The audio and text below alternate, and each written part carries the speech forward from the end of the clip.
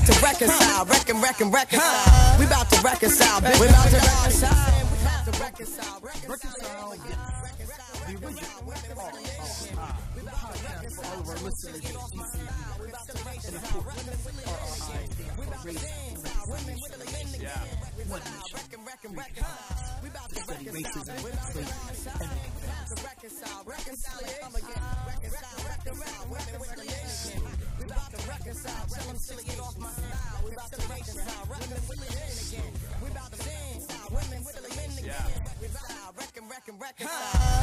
to reconcile, bitch. We about to reconcile. We about to reconcile. Come again. Reconcile. Women with the again. We about to reconcile. Tell them shit get off my style. We about to reconcile. Women with the again. We about to reconcile. Women with the Welcome, ladies and gentlemen, to yet another edition of Reconcile This. I am your host with the most, Dr. Frederick Gooding Jr., aka Dr. G, and I am aided by my co-host with the co-most. You all know, ladies and gentlemen, the mellifluous, the magnificent, the marvelous Mr. Perkins. Mr. Perkins, what is going on, my brother? Dr. G, long time no see. How are you? Well, I guess long time no hear for me. Again, quite fantastic. I have heart pumping in my heart, and blood pumping in my heart. To have another heart inside the heart, that would be a little difficult. Yeah, but be a little difficult. Bottom line is, it's pumping. So we're bumping. So you know, it's good to be here. It's good to be here.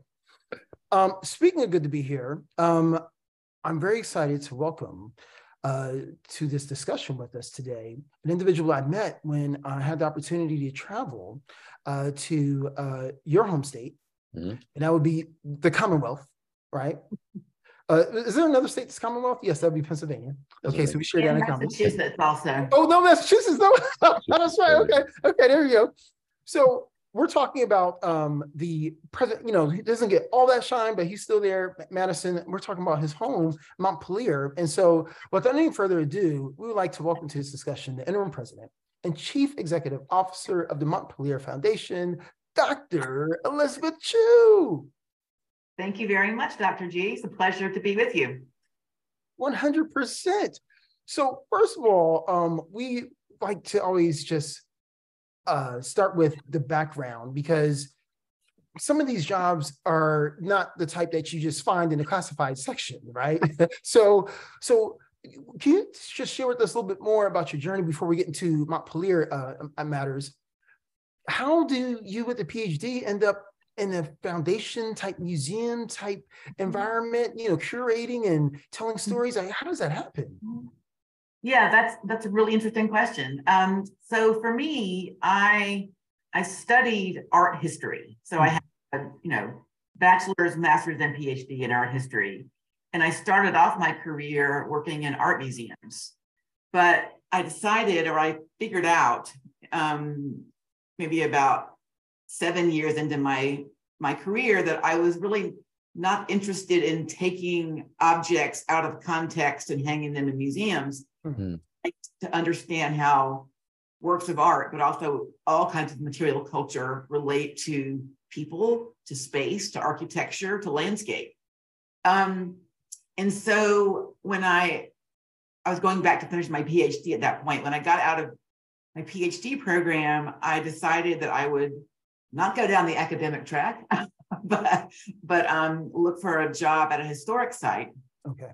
Ended up going to another presidential plantation site in Virginia, Monticello, the home of Thomas Jefferson. I've heard of it. I've heard of it as well.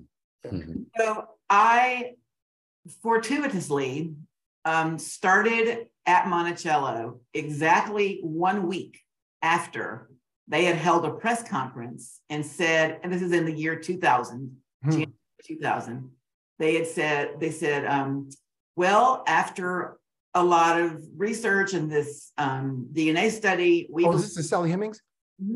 We believe Jefferson and Sally Hemings had a long-term relationship, interaction, right, that resulted in 6 children. 6, right. Yeah.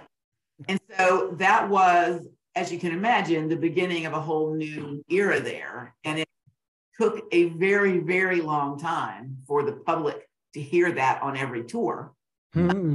It was an incredibly interesting time to be there. And I realized that, and I was a curator there, I realized, and I had previously studied gender, but I had not studied race per se. Okay. I had not really studied the institution of slavery. But what I realized is that what interested me was telling the truth about all of American history, all the different stories that made places like Monticello and Montpelier exist. And so you said something interesting about, even though it was researched and even though it was deemed factual, there was still some sort of resistance in terms of the time it took for those facts to be disseminated freely to the public on paying tours. Would you mind talking a little bit more about that? Yeah, so I mean, it's very hard to explain this. Are you from Virginia, Marcellus, you said? I am. I'm on Hampton Roads, though. Okay, well, maybe the entrenched old patriarchal world of Virginia was just straight up racist, not going to believe that literally that Thomas Jefferson and Sally Hemings had sex. The president at Monticello got death threats when all of this started to come out. And wait, he didn't do it. I mean, right? Just because he was starting to tell the story. Wow. Telling the truth. Death threats. Yeah. So, and there, I mean, there were, interpreters who wouldn't do it, who had to be fired. And it's hard to explain how, tumultuous it was. Trying to do the right thing, trying to do the honest, truthful thing was incredibly hard because of all the layers of, baggage. So I want to, before we get too far into the present now, I kind of want to revisit, just for our listeners' sake, that moment when that information of Sally Hemings, and if you can just briefly just educate our listeners on who she is in the story of Thomas Jefferson, because it's one of those stories like if you're not in the research, it may go over your head of sure, absolutely significant, so, why it's important and such. Yeah. Sorry to interrupt you. So this is a really interesting and important story. So Thomas Jefferson, there was an enslaved family at Thomas Jefferson's Monticello plantation with the name of Hemings, Hemings. The Hemings arrived there when Jefferson's wife moved, married him and moved there. She brought with her enslaved servants to be her servants. And one of them was a woman named Elizabeth Hemings called Betty. And over the course of the next few decades, Betty Hemings had a number of children. And one of them was a daughter named Sarah, called Sally. And the Hemingses occupied, they were the closest family to the Jefferson family, so they occupied most of the kind of highest status roles all over the plantation, whether working in the house or doing the most highly skilled jobs. In Jefferson's lifetime, there were stories published in the newspaper that he had a slave mistress named Sally with him children. So you're saying this was at that time kind of relative known amongst the people then, that this was something that Thomas Jefferson was engaging in. Wow. And Jefferson was fortunately a really obsessive record keeper. So we know that Sally Hemings gave birth to 6 children. 4 of them survived childhood. 2 of those remained enslaved. Their names were Madison Hemings and Eston Hemings. They remained enslaved at Monticello. The oldest 2, a son named Beverly and a daughter named Harriet, were allowed to walk away, leave, and likely passed because we don't know what happened to them after that. So so the story hung out there always. Historians for generations denied it based on nothing. The family, of course, denied it. And this was, it was out there. And until the 1970s, there was a biographer named Fawn Brodie who wrote a biography of Jefferson, and she went and located some of the descendants of Madison Hemmings living in Ohio. And that's when the story first kind of started to come out.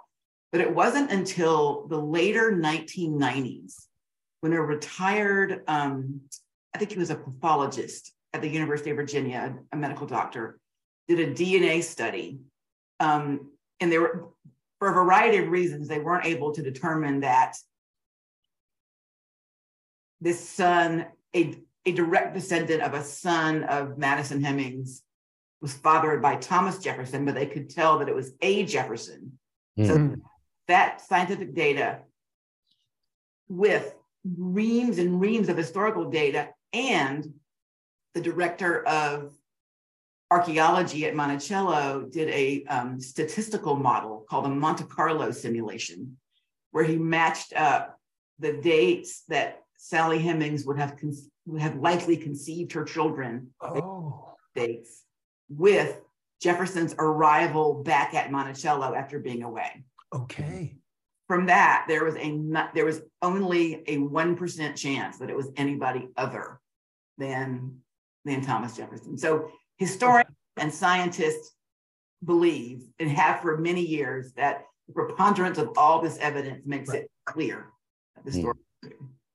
And so that's what's so amazing about. Always knew who they were. Right. And what's still amazing, as alarming what you're telling us, is that even with the facts, there's still resistance. And so based upon what you said about the descendants of Jefferson, we wanted to pivot to talk about the descendants, well, particularly the MDC, or the Montpelier Descendants Committee, because this is a unique model from what we understand in terms of storytelling, particularly when you mentioned the P word, plantation. Would you mind sharing a little bit more about the MDC and its relationship to the Montpelier Foundation? And before we get to your story and what you had to go through to maintain that relationship. Sure. So Montpelier is, as you said, James Madison's plantation up the road from Monticello in a little town called Orange, Virginia. And Montpelier didn't open to the public as an historic site until 1987. So it was kind of late, Johnny come lately game.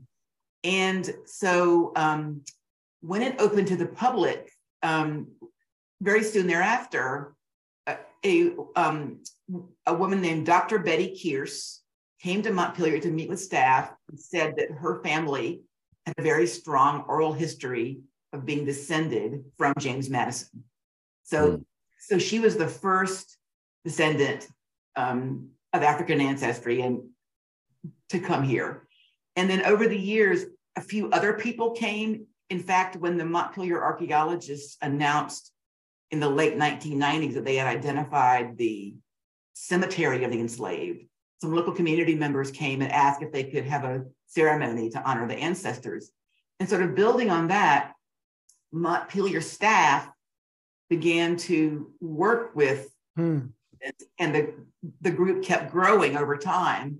Either people would come to Montpelier, or Montpelier researchers would locate people. And so every project that we did to interpret African-American history, no matter what it was a collaboration between descendants and Montpelier staff. Wow. For many years, for really 25 or more years, that was informal and unofficial, and was at the staff level working with descendants. Okay. The descendants weren't paid. It didn't really go up to the level of the board or the executive leadership, but it was incredibly fruitful and productive of the kinds of interpretation that was going on here, and we were field for it. So fast forward, so we did a very major project that opened in 2017, an exhibition called The Mere Distinction of Color, that was really, the exhibition is the descendants telling stories through their own voices and with their own words and their own faces. It's a very impactful exhibition. So as a result of the kind of attention we got from that, in 2019, the descendants gathered together here the Friday before Juneteenth, and they decided to create their own separate nonprofit 501c3 organization. Okay. Called the Montpelier Descendants Committee. Okay. Then on, the work with Montpelier would be done sort of co-equal nonprofit organizations working side by side. Okay. And I should say that the year before that, in 2018, we had a big gathering here of museum or descendants, museum folks, scholars, and we had created a document sharing the experience from Montpelier that was a rubric of best practices for descendant engagement at historic sites and interpreting slavery. And so that's also become kind of a go-to in the field. But so that's what the descendants were going to use to work with the Montpelier board to get to a relationship where the MDC and the Montpelier board had a relationship of structural parity, where they existed in the governance of the whole site in an equal relationship. And so far, no problem, right? So far, no problem. And that went along. And then right as COVID was starting in the beginning of 2020, we had a massive leadership shift. We had a new president and a new board chair. And it's very hard to explain how disconnected and disjointed everything was. But basically, the new leadership had no clue about the centrality to the DNA of Montpelier, partnership between staff members and descendant community members and MDC members. Okay. So basically, right from the start with the new leadership, the MDC, it was a very difficult situation. There were mediators brought in. Oh. And a lot of things happened in good faith and in bad faith. Okay. And so even though in the summer of 2021, the Montpelier board did vote to move ahead to create a relationship of structural parity with the MDC, in March of 2022, they reversed that. And we're gonna do structural parity, just not with y'all. We're gonna pick our own descendants. Wow.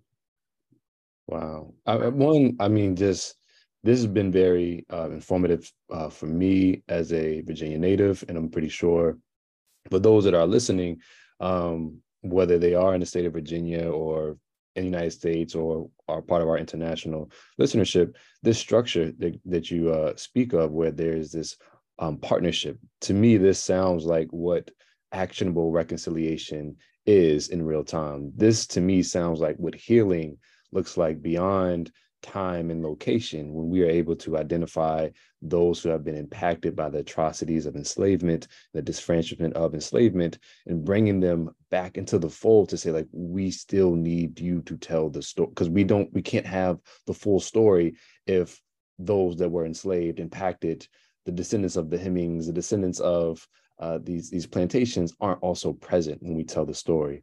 Because I know, as growing up, they would take us to Williamsburg, Colonial Williamsburg. They would take us to Jamestown, and we would go through these makeshift, these replicas of what the towns would look like. And there would be very minimal talk of those who were enslaved. There would be not a name, not their lives. So we lose the idea of their own humanity, because they become property, they become a slave. Not an enslaved person, not a person and a people and a family that laughed and joked. So when you are able to bring the descendants back in, it kind of returns the humanity back into that work. And so for you, someone who has been in this field and continue to do that, how is this new structure, well, not say new, but this structure that is implemented here kind of elevated the work that you do now, and allowed you to do things that probably were not possible 20 years prior, before a structure like this was implemented? As someone who's worked my whole career to teach the public in the scholarly community, but the public, about the true story of American history. Being able to collaborate and partner with descendants, when a visitor comes here and sees or hears, experiences the actual words and stories of a fellow human being living in the world, Right. this is reality and truth, that's actually way more impactful than just reading it on a sign or having an interpreter tell them in the third person. It actually makes it real. Mm-hmm. And one of the best pieces of feedback that we have ever gotten here for our exhibition and interpretation sums it up way better than I can actually say it. And what they said was, this exhibition helped them remember that slavery happened to one person at a time. Wow. Wow. One person at a time. And so with this idea of one person at a time, would you also share a bit about the exhibits that you all have fostered? I mean, using some of Edward Baptist's research, bringing in prominent African-American researchers such as Hasan Jeffries, because not everyone has swallowed this hook, line, and sinker with 2 thumbs up, right? And so, how do you still wage that aspect of, the fighting the good fight, if you would, in terms of telling the whole truth history? Well, exactly. So the exhibit that I was talking about is called The Mere Distinction of Color, which is a quote from Madison. The reason it was so impactful is because it was done with the descendants. Their two North Stars were respect and show the humanity of our ancestors, emphasize the humanity of our ancestors, and don't leave slavery in the past. So we worked together to have the stories of the ancestors be told through the descendants' words in a way that was very much appealing to empathy, not being like an academic dry topic that's kind of abstract, and making it like hit you in the gut real. And then the other thing that we did was to create because most people think Emancipation Proclamation, check. Right. 13th Amendment, check. And people don't understand that it really didn't change that much.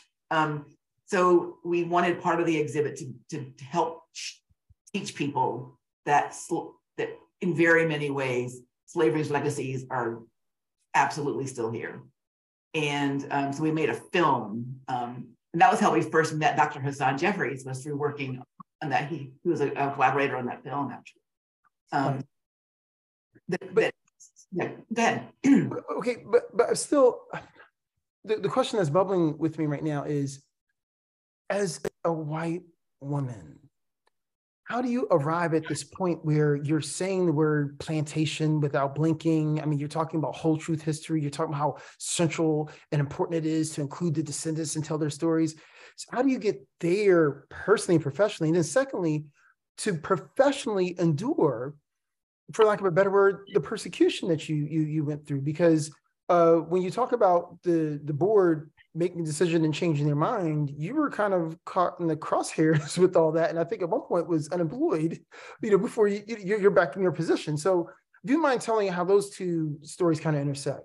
Yeah, so this is not about me, but I will share just one story about my background. So I grew up in Augusta, Georgia, and the schools in the county where I grew up were not integrated until the fall of 1970. Wait, 70? I thought Brown v. Board was in 54. Wow. Yes. So I was in the 2nd grade in the public school when my sister was in 1st grade. Most of the white families of our general socioeconomic situation went to the, church basement academies. They left because they didn't want to go to school with Black kids, but my parents believed in integration, so we stayed. And And so that was really growing up in public school in the 70s, being in the minority. I mean, that's what really shaped my outlook on the world.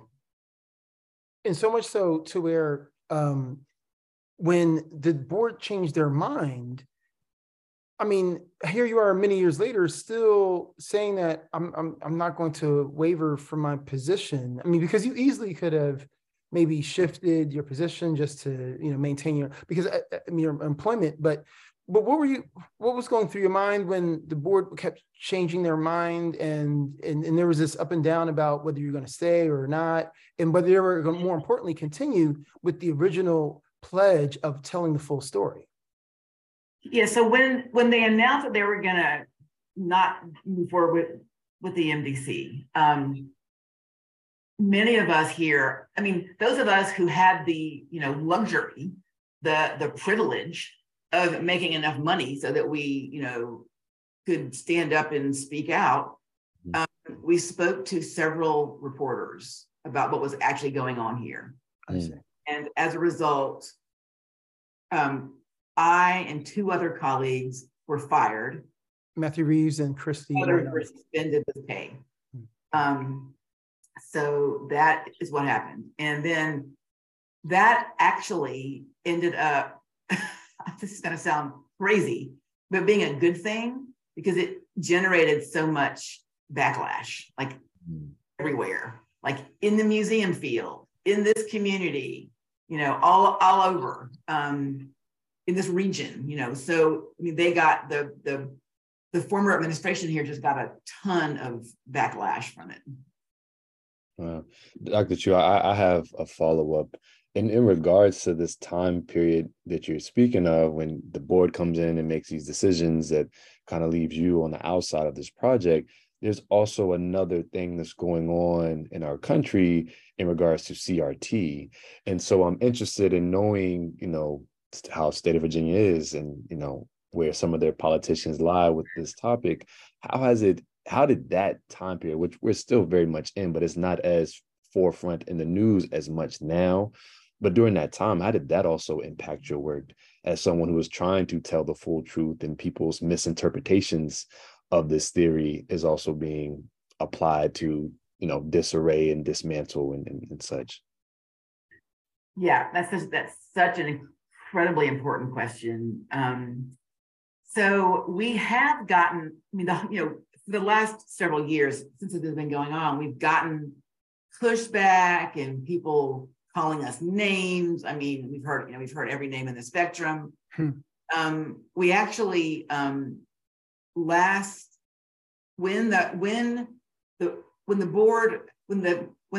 the MDC was finally victorious on May the 16th and parity was achieved, and those of us who were fired, who came back, and the reconstituted incredible board, was put in place. There were some articles. There were nasty articles about Blacks taking over. Oh, wow. Madison's plantation. Wow. Really, that's reminiscent of the failed Reconstruction period. The fear mongering of Blacks taking over the Senate and whatnot. Are you serious? There is nothing new. We were getting really threatening phone calls and emails. We were for a little while kind of physically afraid. Thankfully nothing happened. But there are just trolls out there who will turn and so we've gotten a lot of backlash, bad hate mail about CRT, about what we do here in general. We do have a children's section of the exhibit that probably opened since you've been here, that we've gotten a lot of crap on that about CRT, which is, ridiculous. And so with all this resistance that you all have endured, what does reconciliation look like moving forward? I mean, what type of plans do you all have to continue to tell the story and still incorporate the lives and stories of descendants, many of whom still live close to the plantation? So we have several really exciting projects. The biggest one that we're moving ahead with now is we're memorializing the cemetery of the enslaved.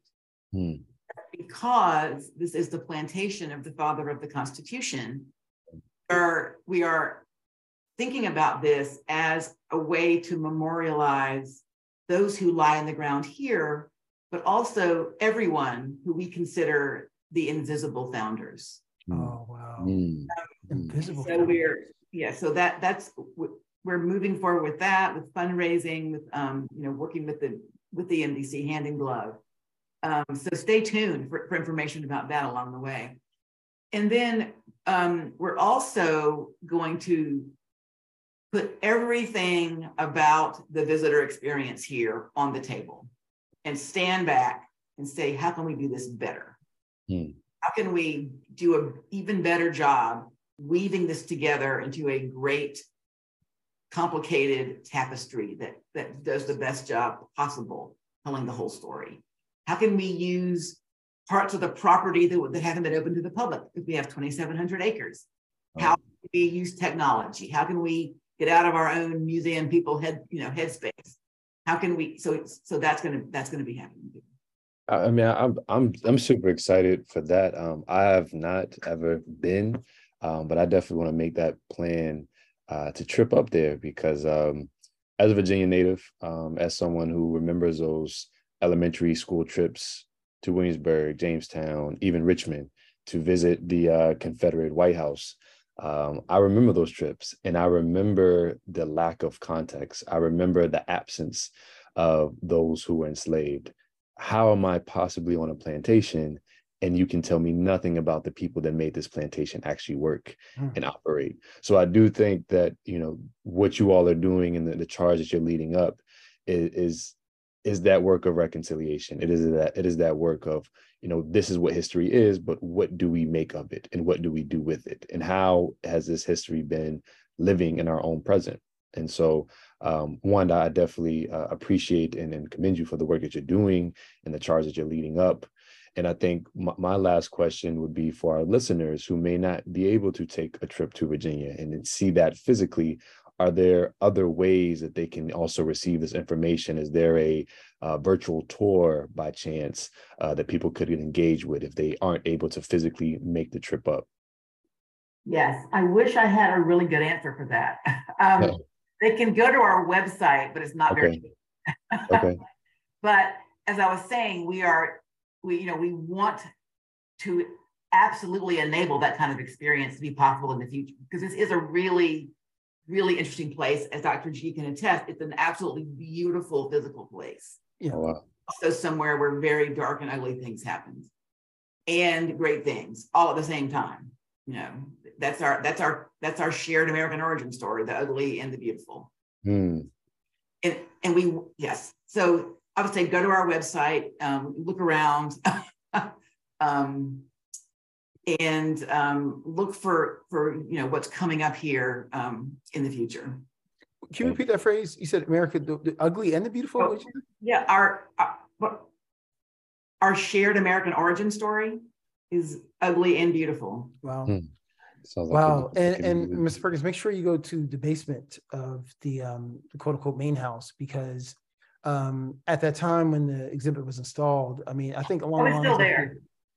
Okay, but I think probably it was the only rival you all had at that time in terms of really telling the whole truth was the Whitney plantation and outside of New Orleans, and I think you all are setting a very powerful precedent on how to tell the whole truth without being afraid of the quote unquote consequences. I mean, I think you can attest that people still come, people are still interested, and people are still becoming engaged. And so, we shouldn't, we always say we shouldn't erase the truth, but we should rather embrace it. Mm-hmm. And so we're very thankful to have a few minutes to talk with you and have our listeners understand that the path of reconciliation oftentimes is not easy. Mm-hmm. And then you describe a winding pathway, right, with some ups and downs. And, to actually put your job on the line for a period of time. I know you said it's not about you, but still you do represent this idea of reconciliation is nonetheless worth fighting for. And I think both this place and its significance, but also what we've been through in the process we have a lot to teach actually about reconciliation here. Yeah. And so we're excited to see how you all will continue to tell the story. Thank you again, Dr. Elizabeth Chu, for joining us. Thank you. And Thank you. It's been an honor to be with you. Absolutely. Thank you. Well, and again, we plan to come on out and check it, visit soon. But in the meantime, we just want to tell all of our listeners that as with all of our guests, as you see, as they walk the path of reconciliation, just continue to do the best you can with what you have. That's what I do every day. Marcellus, you better let me know when you're here. Absolutely. Absolutely. I'm a Hampton Roads kid, but I can make that drive. So I got you. All right. This has been really a pleasure. I cannot promise what will ultimately happen as a result of our enterprise in studying TC's relationship with slavery, racism, and the Confederacy, but I can pledge to you that we are doing the best we can with what we have. We about to reconcile, tell them to get off my style. We about to reconcile.